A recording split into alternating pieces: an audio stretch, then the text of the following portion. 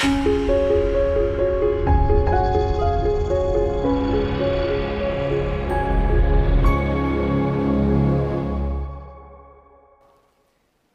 ี้มีคลิปวิดีโออันหนึ่งนะครับที่จะมาแบ่งปันให้กับเราเป็นคลิปของคนที่เขียนเกี่ยวกับเรื่องของความรักนะฮะในคริสต์มาสนะครับจริงๆแล้วคนเราเนี่ยนะครับการที่เราบอกว่าสอนคนอื่นให้ทำอะไรบางอย่างเนี่ยนะครับแต่เราไม่ได้ทำคงไม่ได้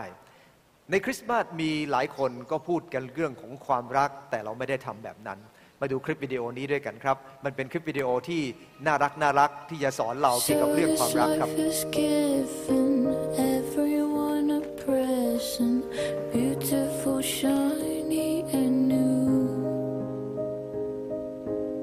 Everyone but you. Golden ribbons, diamonds line everyone's path that leads to wide open doors. Everyone's but yours. Wide open doors. Hold on,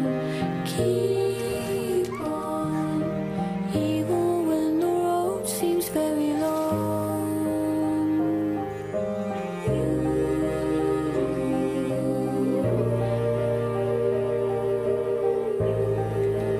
open your eyes. Even if it's cold now, there's one thing you should know.Rain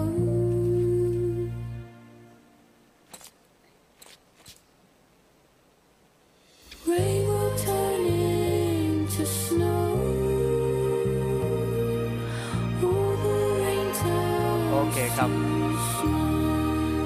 คลิปน่ารักนะฮะคนนี้เขาสร้างลองคนที่สนใจเรื่องคลิปพวกนี้นะครับลองเข้าไปดูในเวลาที่เราพิมพ์เข้าไปดูในเขาเรียกว่าคริสต์มาสคอมเมอร์เชียลแล้วก็พิมพ์คำว่าลีวิสนะฮะคนนี้เขาทำไว้เยอะมากนะครับเกี่ยวกับคริสต์มาสนะครับดูแล้วบางเรื่องก็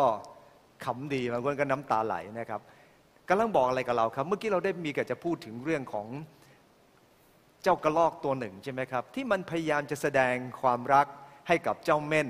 ตัวอื่นๆก็ไม่ใช่ไม่อยากคบนะครับเพียงแต่ว่าเม่นมันดูน่ากลัวมากมันก็เลยเป็นยังไงครับก็เลยไม่มีใครกล้าไปยุ่งมันเล่นฟุตบอลด้วยก็ลูกบอลแฟบไป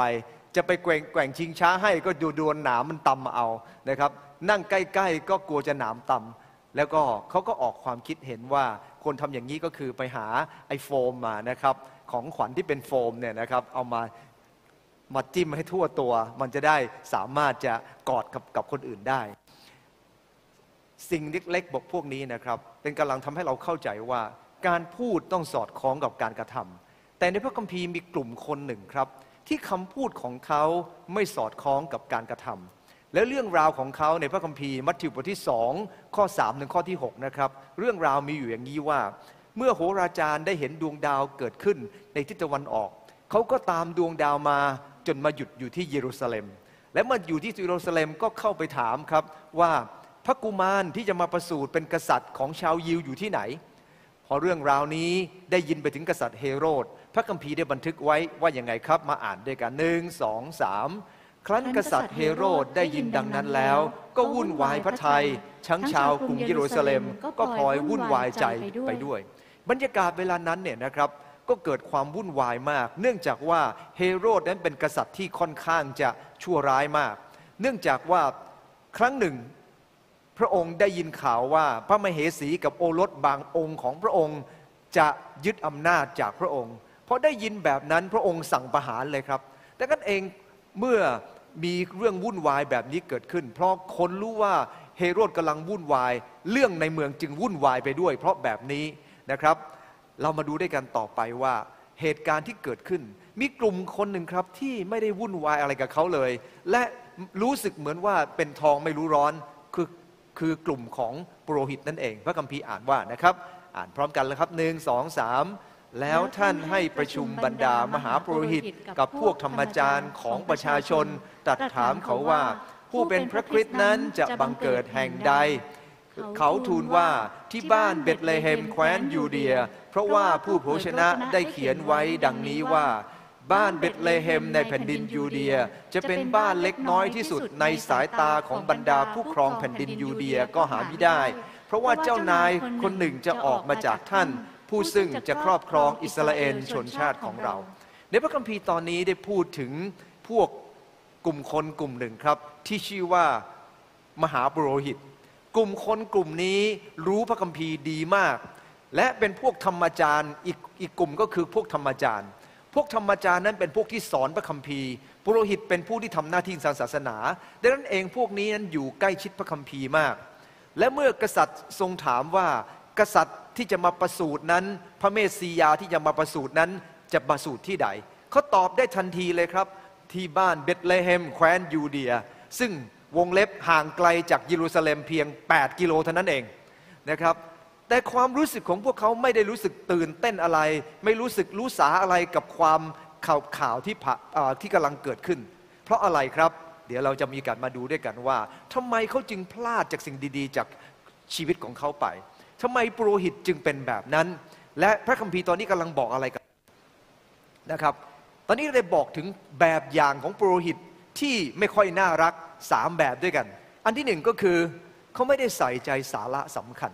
แม้จะรู้เรื่องราวมากมายแต่ไม่ได้ใส่ใจสาระสำคัญอันที่2ก็คือเขาไม่ได้สั่งสอนสิ่งที่ควรสั่งสอนไม่ได้ให้คนสนใจในสิ่งที่บันทึกไว้ในพระคำของพระเจ้าและสิ่งที่3ก็คือเขาไม่ได้สะกิดใจเมื่อพระเจ้าได้ทรงให้เหตุการณ์บางอย่างเกิดขึ้นเพื่อจะทำให้เขาเองนั้นรู้สึกว่าพระเจ้ากำลังทำอะไรบางอย่างเขากลับไม่สนใจเหตุการณ์เหล่านั้นวันนี้ครับ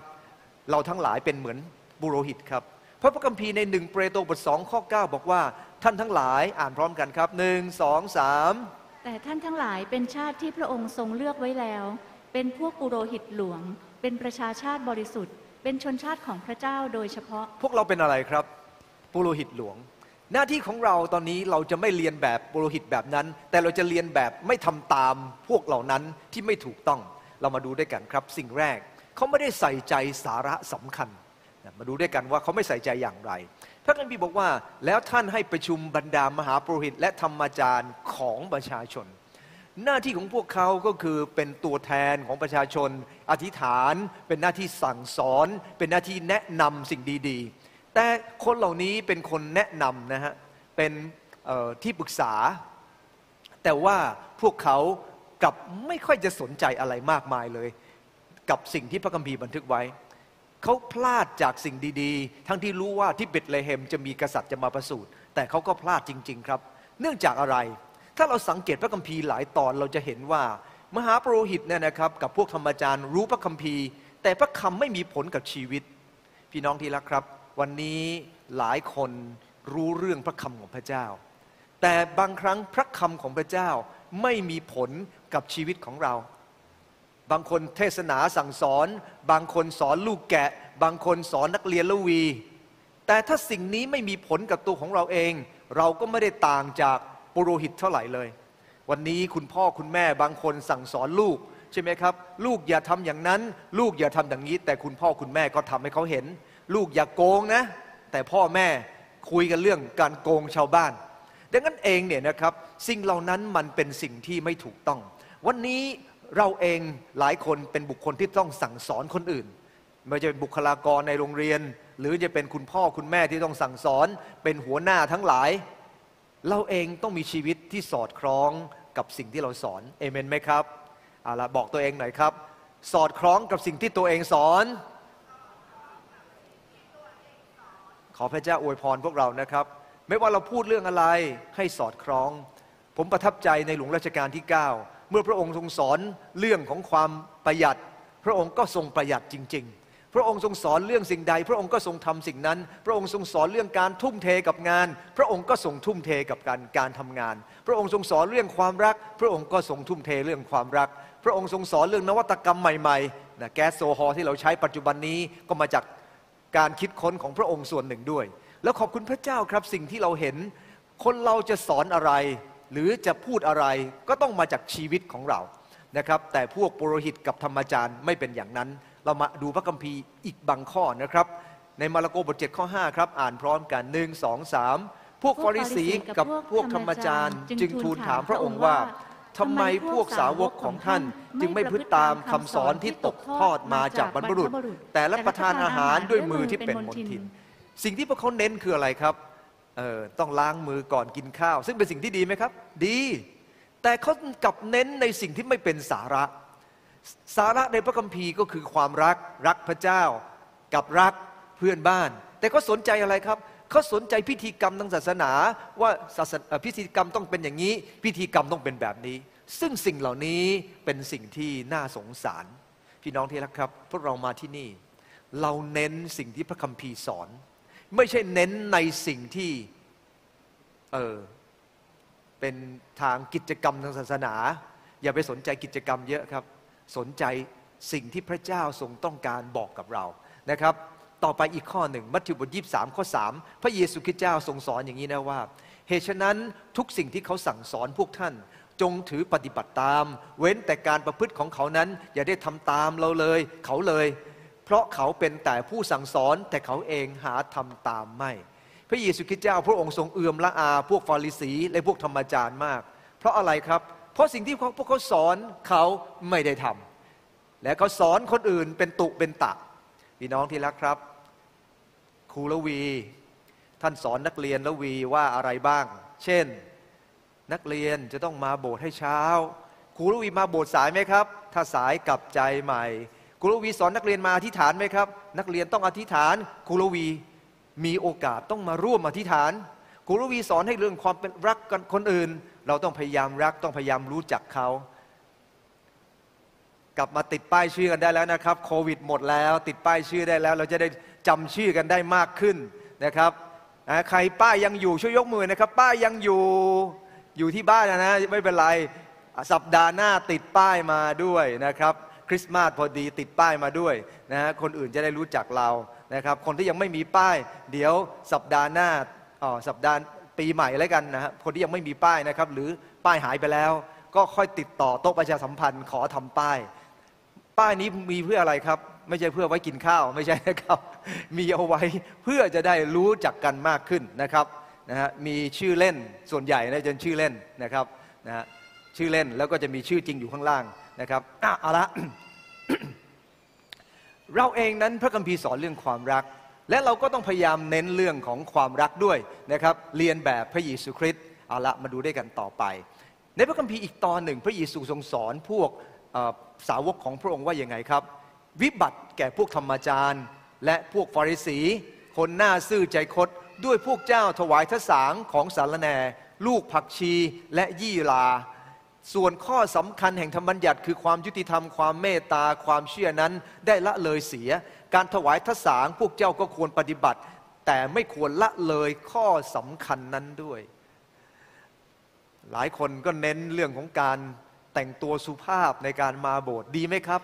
ดีมากแต่ถ้าข้างนอกสุภาพ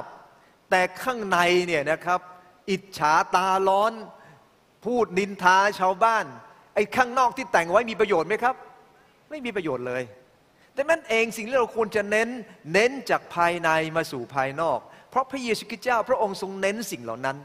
การนมัสการเหมือนกันนะฮะเมื่อเราพูดถึงเรื่องของการนมัสการเราไม่ได้เน้นความไพเราะของบทเพลงก่อนชีวิตที่จะทำตามคำของพระเจ้าเพราะชีวิตเป็นเรื่องสำคัญการประกาศในการนำวิญญาณคนมารู้จักพระเจ้าต้องเริ่มต้นจากไหนรู้ไหมครับต้องเริ่มต้นจากความรักความผูกพันที่เรามีต่อคนสายตาของเราที่ใส่ใจคนก่อนถ้าเราจัดลำดับผิด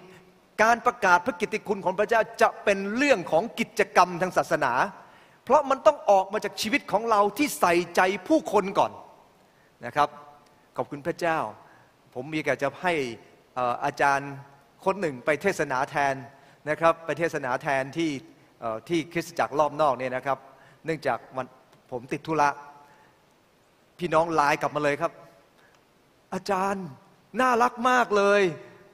ทักทายทุกคนเลยอะไรเงี้ยนะครับขอบคุณพระเจ้าที่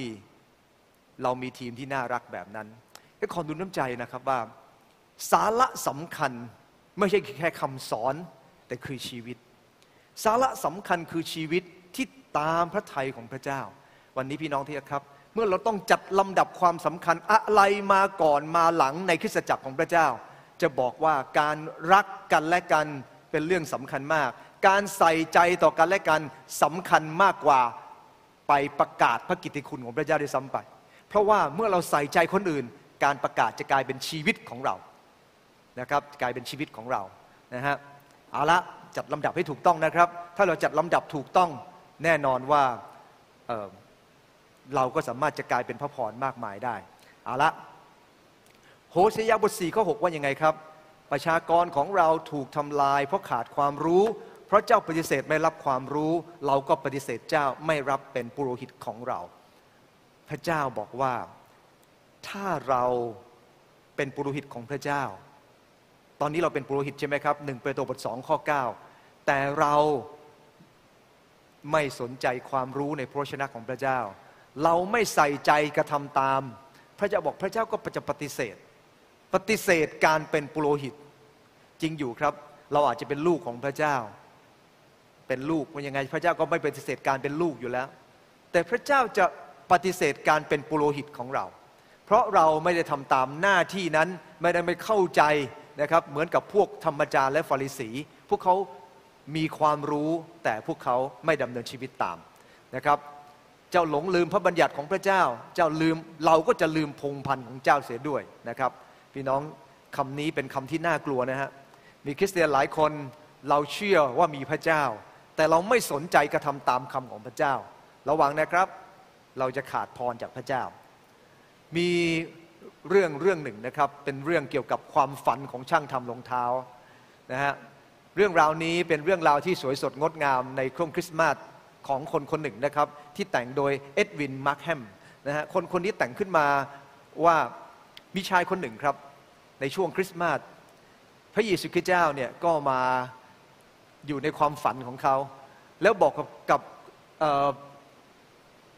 กับผู้ชายคนนี้นะครับเขาชื่อว่าทอมมี่ในตัวบทละครในชื่อว่าทอมมี่พรุ่งนี้เราจะมาเยี่ยมเจ้าเขาก็ตื่นนะฮะหลังจากนั้นเขาก็ตื่นมาแล้วบอกพระเจ้าบอกว่าพระองค์เจ้าข้าท่านในความฝันวันนี้เมื่อคืนเป็นความจริงเขาจะเตรียมต้อนรับพระองค์แล้วเขาก็รีบเข้ามาในป่าครับเอาต้นไม้สีเขียวแล้วก็ตกแต่งบ้านตัวเองอย่างงดงามมากแล้วก็เตรียมขนมเตรียมอะไรไว้นะฮะเตรียมอาหารอร่อยไว้ต้อนรับพระเยซูคริสต์นะครับแล้วปรากฏว่าวันนั้นผ่านไปสายๆพระเยซูยังไม่มาเลยแล้วเขารู้สึกน้อยอกน้อยใจมากทำไมพระองค์บอกว่าจะมาแต่พระองค์ไม่มาสักทีสักพักหนึ่งเห็นคนจรจัดคนหนึ่งครับหิวมากนะไม่มีรองเท้าใส่นะครับเขาก็เชิญเข้ามาทานกาแฟร้อนๆเรียบร้อยแล้วก็มอบรองเท้าให้เพราะว่าไม่มีรองเท้าใส่คนนี้ก็ขอบคุณแล้วออกไปพอต่อมาบ่ายๆนะครับก็มีผู้หญิงคนหนึ่งครับนะฮะก็หนาวมากนะครับกับอากาศที่เย็นมากทีเดียวเขาเห็นภาพ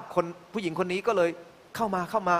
อยู่ในบ้านอบอุ่นร่างกายหน่อยก็เข้ามาก็เตรียมหุงหาอาหารให้พอถามไปถามมาผู้หญิงคนนี้บอกว่ายังไม่ได้ทานข้าวมาหลายวันเลยเขาก็เลยเจียดอาหารที่เตรียมไว้สำหรับทานกับพระเยซูก็เลยมาทานกับคนนี้แล้วก็ทานคนนี้ก็ทานไปพอต่อมาอีกครับพระเยซูก็ยังไม่มาตกเย็นก็มีเด็กคนหนึ่งครับก็มาเด็กคนนี้ไม่ได้มีบ้านที่จะอยู่แล้วรู้สึกมีความกลัวมากเพราะหลงทาง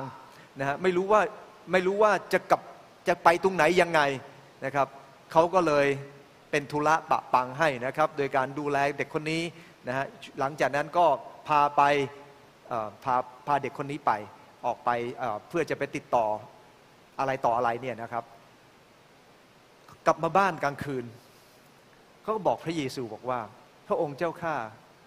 ทำไมพระองค์ไม่เสด็จมาหาข้าพระองค์ตามความฝันนั้นเลยแล้วพระเยซูคริสต์เจ้าก็ตรัสกับเขาบอกว่าวันนี้เรามาตั้ง3 ครั้งเนี่ยเรามาเยี่ยมเจ้าทั้ง3 ครั้งเนี่ยเจ้าจำพระคำของพระเจ้าได้ไหมในมัทธิวบท 25 ข้อ 40เจ้าทำกับคนเล็กน้อยคนหนึ่งก็เหมือนกับทำกับเราด้วยขอบคุณพระเจ้าครับสิ่งที่พระเยซูคริสต์เจ้าพระองค์ทรงประสงค์ไม่ใช่คือสิ่งใหญ่โตอะไรมากมายครับแต่พระองค์ทรงประสงค์ชีวิตของเราที่ทำตามคำของพระเจ้าหน้าที่ของเราคืออะไรครับ แสวงหาพระเจ้าได้สุดใจและเราจะพบพระเจ้าด้วยนะครับนั่นคือประการที่ 1ประการที่2ปุโรหิตเป็นยังไงอีกครับ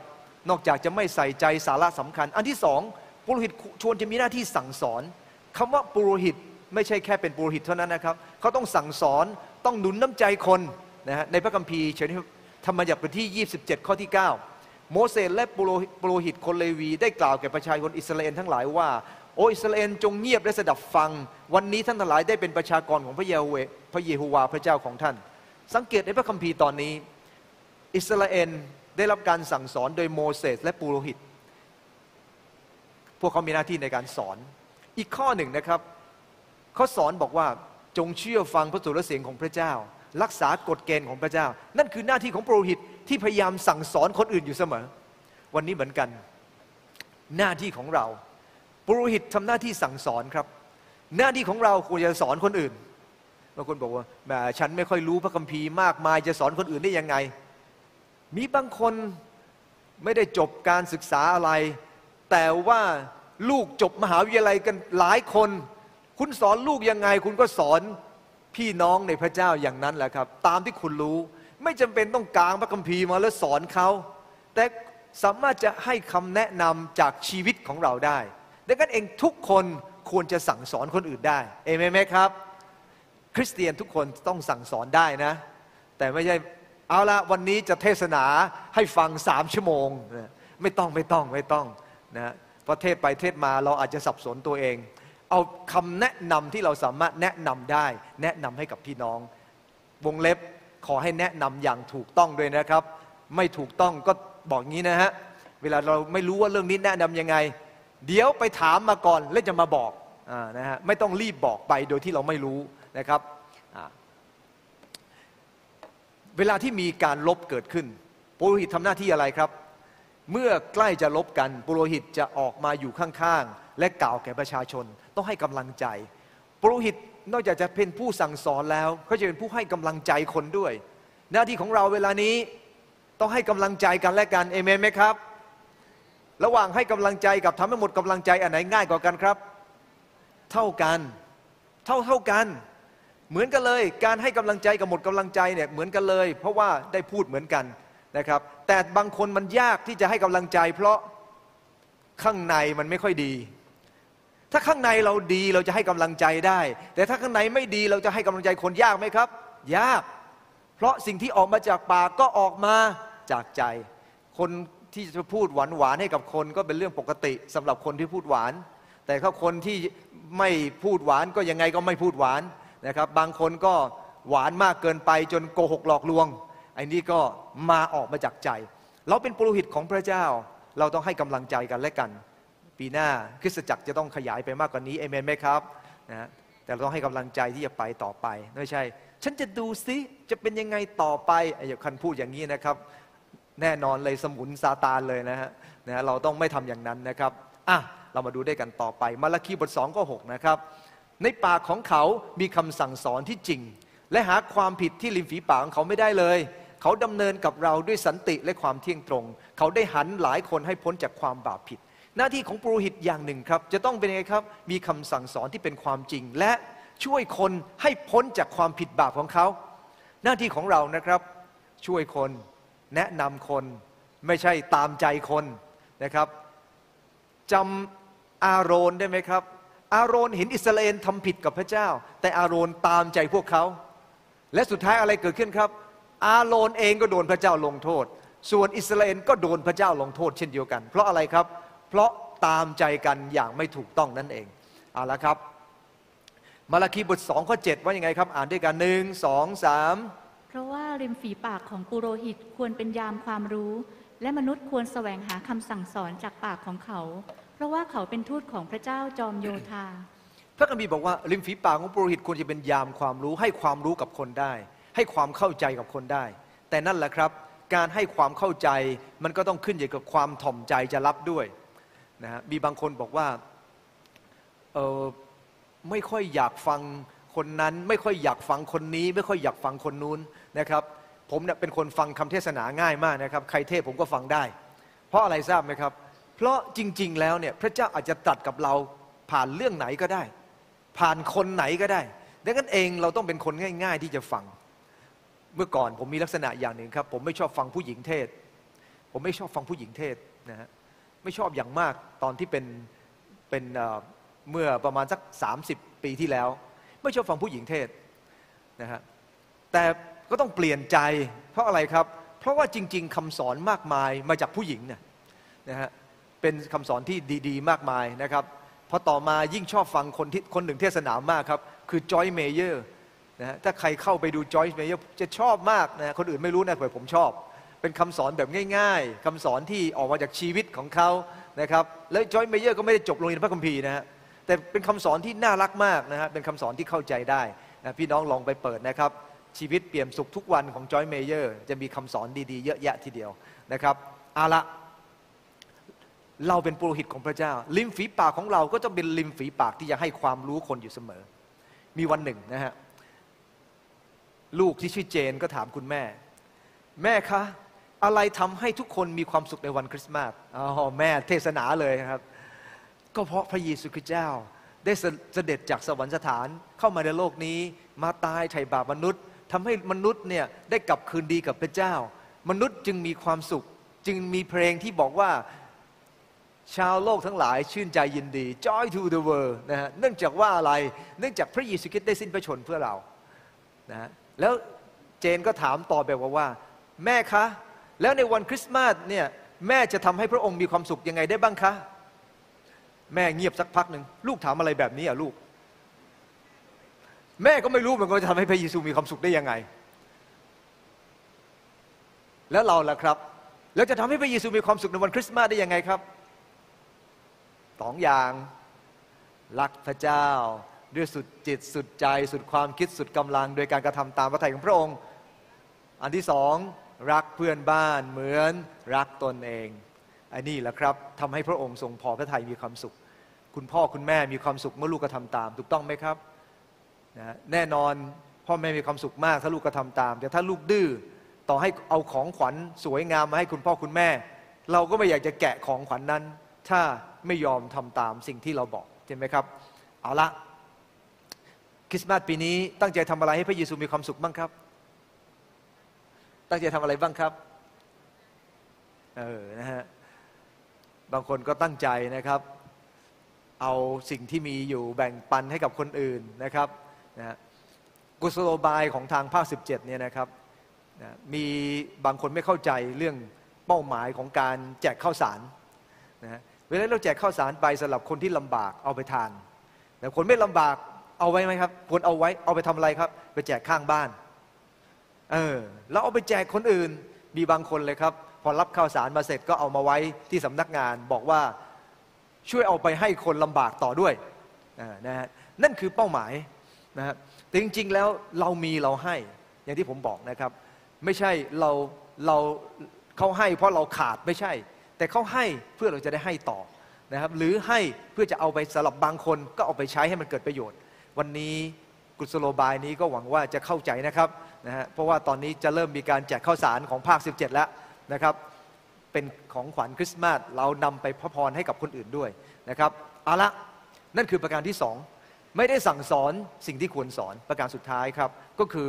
ไม่สะกิดใจในเหตุการณ์ที่เกิดขึ้นเรามาดูด้วยกันครับนะพระมีบอกว่าอะไรครับแล้วเราได้เห็นและพิเคราะห์ดูเรามองดูและได้รับคำสั่งสอน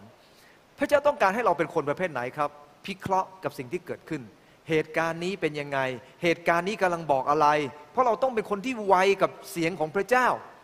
เหตุการณ์ที่โลกนี้ที่เกิดขึ้นโรคภัยไข้เจ็บต่างๆที่เกิดขึ้นสงครามที่เกิดขึ้นความวุ่นวายทางธรรมชาติที่เกิดขึ้นพระคัมภีร์ทำนายไว้แล้วในมัทธิวบท24ว่าสิ่งเหล่านี้จะต้องเกิดขึ้นโรคภัยไข้เจ็บต่างๆต้องเกิดขึ้นอะไรอีกครับแผ่นดินไหวจะต้องเกิดขึ้นสงครามจะต้องเกิดขึ้นจะมีคนที่อ้างเป็นพยานเท็จเรื่องพระเจ้าเกิดขึ้นมากขึ้นคนจะแตกแยกกันปัญหาในศีลธรรมจะเสื่อมลงไปพระคัมภีร์ได้พูดถึงยุคสุดท้ายก่อนที่พระองค์จะมาดังนั้นเองเมื่อเรายิ่งเห็นสิ่งเหล่านี้เราจะยิ่งรู้สึกตื่นตัวกับมันนะฮะอย่างที่ผมบอกนะฮะ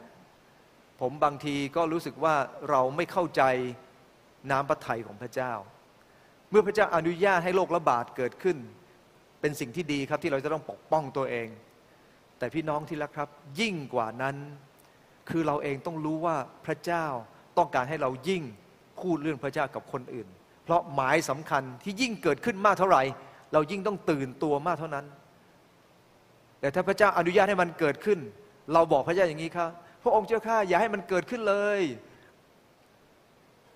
และพระเจ้าอนุญาตให้มันเกิดขึ้นทำไม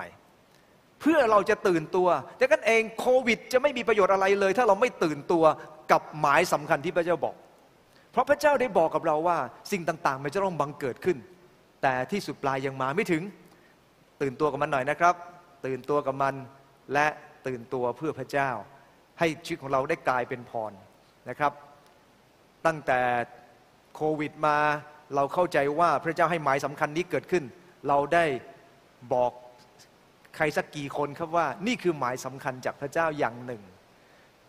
ถ้ายังไม่บอกก็ไปบอกซะนะครับเพราะว่าอยู่ในพระคัมภีร์ทั้งนั้นเลยนะครับปัญญาจารย์บท 7 ข้อ 14ว่ายังไงครับเมื่อมีความเจริญก็จงชื่นชมยินดีแต่เมื่อเวลาอับจนก็จงพินิจพิจารณาพระเจ้าทรงบันดาลให้มีทั้งสองอย่างพระเจ้าให้มีความยินดีเกิดขึ้นก็ขอบคุณพระเจ้าเมื่อพระเจ้าให้มีความอับจนเกิดขึ้นก็ต้อง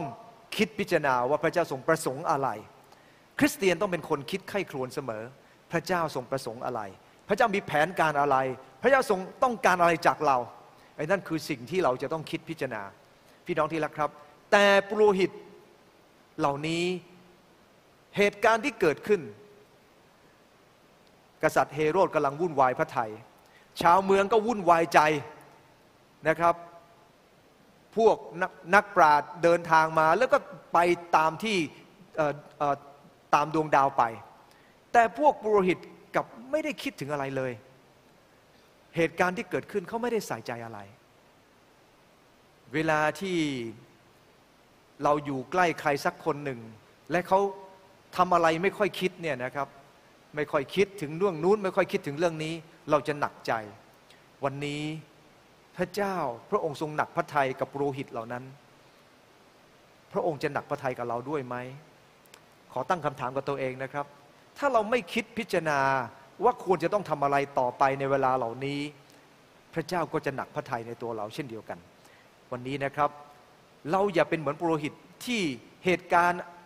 ความยุ่งยากลำบากเกิดขึ้นกับเราก็ไม่ใส่ใจนะครับพระคัมภีร์อ่านด้วยกันครับ1 2 3แล้วเราได้เห็นและพิเคราะห์ดูเรามองดูและได้รับคำสั่งสอนการที่คนเราพิเคราะห์กับสิ่งที่อยู่รอบข้างเราจะได้รับคำสั่งสอนแต่ถ้าเราเองไม่ไวที่จะฟังเสียงของพระเจ้าเราจะไม่ได้รับการสั่งสอนต่อให้เรามาโบสถ์ทุกสัปดาห์แต่ถ้าเราไม่ไวที่จะฟังเสียงของพระเจ้าเราก็จะไม่ได้ดังนั้นเองบางคนง่ายมากที่จะฟังเสียงของพระเจ้าและรับการเปลี่ยนแปลงแต่บางคนก็ยากเย็นแสนเข็ญเพราะอะไรครับเพราะไม่ได้พิเคราะห์ไม่ได้พิจารณาและไม่ได้ดูในสิ่งนั้นผมขอบคุณพระเจ้าผมในช่วงคริสต์มาสผมชอบเล่าเรื่องของคุณยายคนหนึ่งมากชื่อคุณยายเตี้ยสมัยนั้นผมกับอาจารย์ธียุทธไปประกาศที่ท้อนแจ้นะครับและ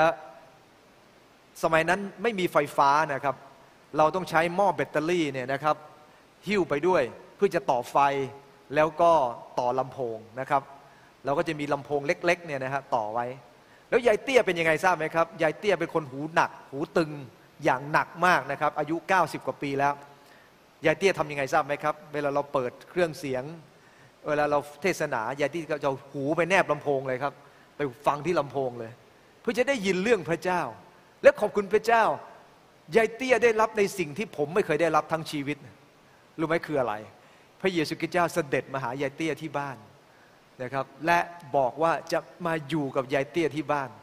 ขอบคุณพระเจ้ายายเตี้ยเป็นคนหนึ่งครับที่พิเคราะห์เรื่องของพระเจ้ามีชีวิตที่ปรารถนาแสวงหาพระเจ้าแม้ท่านเองจะไม่สามารถจะทำอะไรมากมายได้แต่ทราบไหมครับท่านสามารถนำคนทั้งบ้านของท่านมารู้จักพระเจ้าแม้ว่าท่านอายุ90 กว่าปีแล้วขอบคุณพระเจ้าที่พระเจ้าเป็นผู้อวยพรท่านเห็น ท่านพิเคราะห์แม้ว่าท่านจะมีอายุเพียงอายุถึง90ปีแต่ท่านก็เป็นคนที่พิเคราะห์ทางของพระเจ้าอยู่เสมอวันนี้เหมือนกันครับพี่น้องสามารถจะกลายเป็นพรให้กับคนจำนวนมากมายเมื่อเราพิเคราะห์ทางของพระเจ้าอยู่เสมอนั่นคือสิ่งที่พระเจ้าต้องการจากเราครับในพระคัมภีร์มัทธิวสดุดีบท27ข้อ4ครับอ่านด้วยกัน1 2 3ข้าพเจ้าทูลขอสิ่งหนึ่งจากพระเจ้าซึ่งข้าพเจ้าเสาะแสวงหาเสมอคือที่ข้าพเจ้าจะได้อยู่ในพระนิเวศของพระเจ้าตลอดวันเวลาชั่วชีวิตของข้าพเจ้าเพื่อจะดูความงามของพระเจ้าและพินิจพิจารณาอยู่ในพระวิหารของพระองค์ดาวิดบอกว่ายังไงครับอยากจะอยู่ในนิเวศของพระเจ้าเพื่อทำอะไรครับ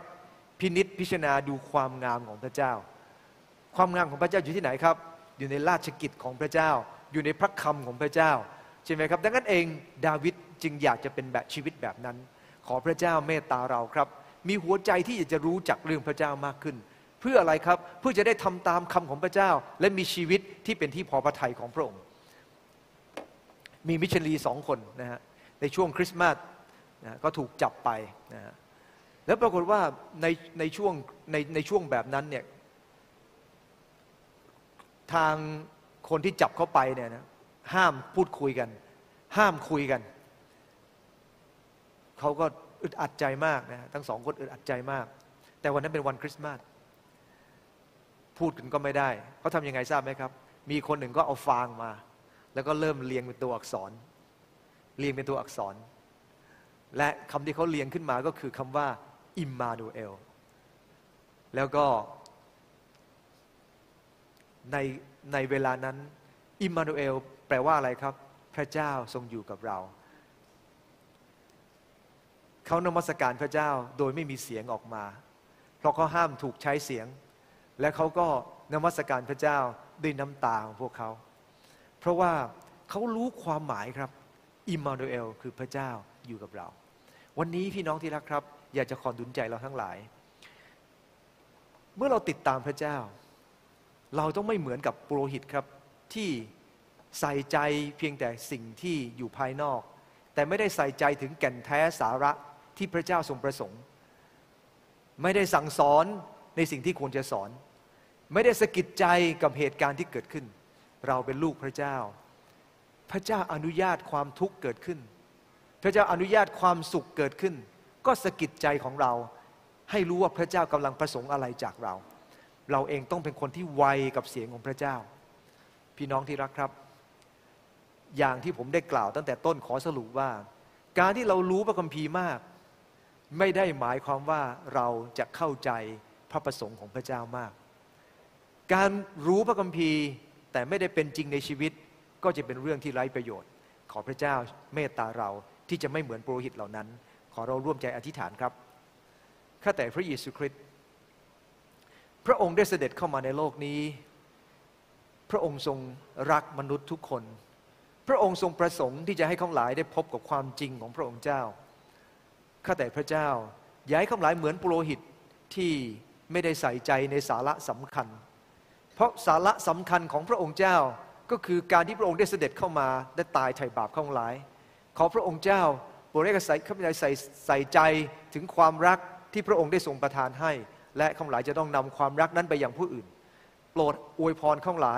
ที่จะสั่งสอนกันและกันในคริสตจักรด้วยคำสอนที่ถูกต้องด้วยคำสอนที่หนุนน้ำใจและสร้างกำลังใจให้กับกันและกันในการมีชีวิตอยู่เพื่อพระองค์เจ้าโอ้พระเจ้าข้าโปรดนำพาข้าพเจ้าที่จะไวต่อสู่เสียงของพระเจ้าอะไรที่ควรจะทำอะไรไม่ควรจะทำอะไรที่ควรจะรีบเร่งอะไรที่ควรจะปล่อยผ่านไปพระองค์เจ้าข้าเพื่อข้าพเจ้าจะเป็นคนหนึ่งที่จะอยู่ในพระทัยของพระเจ้าเสมอจึงวิงวอนต่อพระองค์เจ้าด้วยกันในพระนามพระเยซูคริสต์เจ้าอาเมนพี่น้องที่รักครับมีบทเพลงหนึ่งที่เราได้ร้องกันมาหลายสัปดาห์แล้วเพื่อจะตอบสนองพระคำของพระเจ้าพระเจ้าเป็นผู้ทรงสัพพัญญูพระองค์ทรงรู้จักทุกสิ่งและเราตอบสนองต่อพระเจ้าโดยการมีชีวิตเพื่อนมัสการพระองค์แล้วยืนขึ้นด้วยกันครับและร้องบทเพลงนี้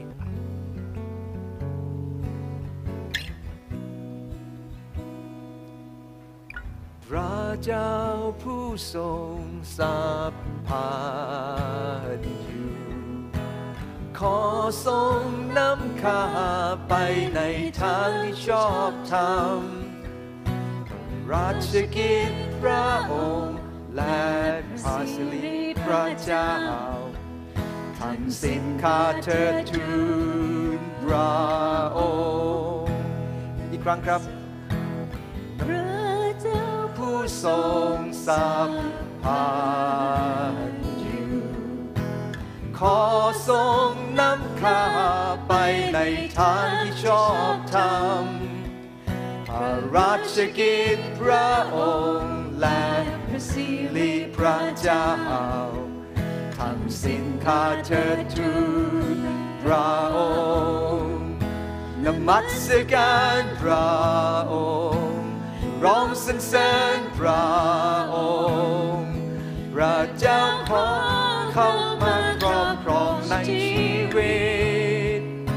นมัสการพระองค์ร้องสรรเสริญพระองค์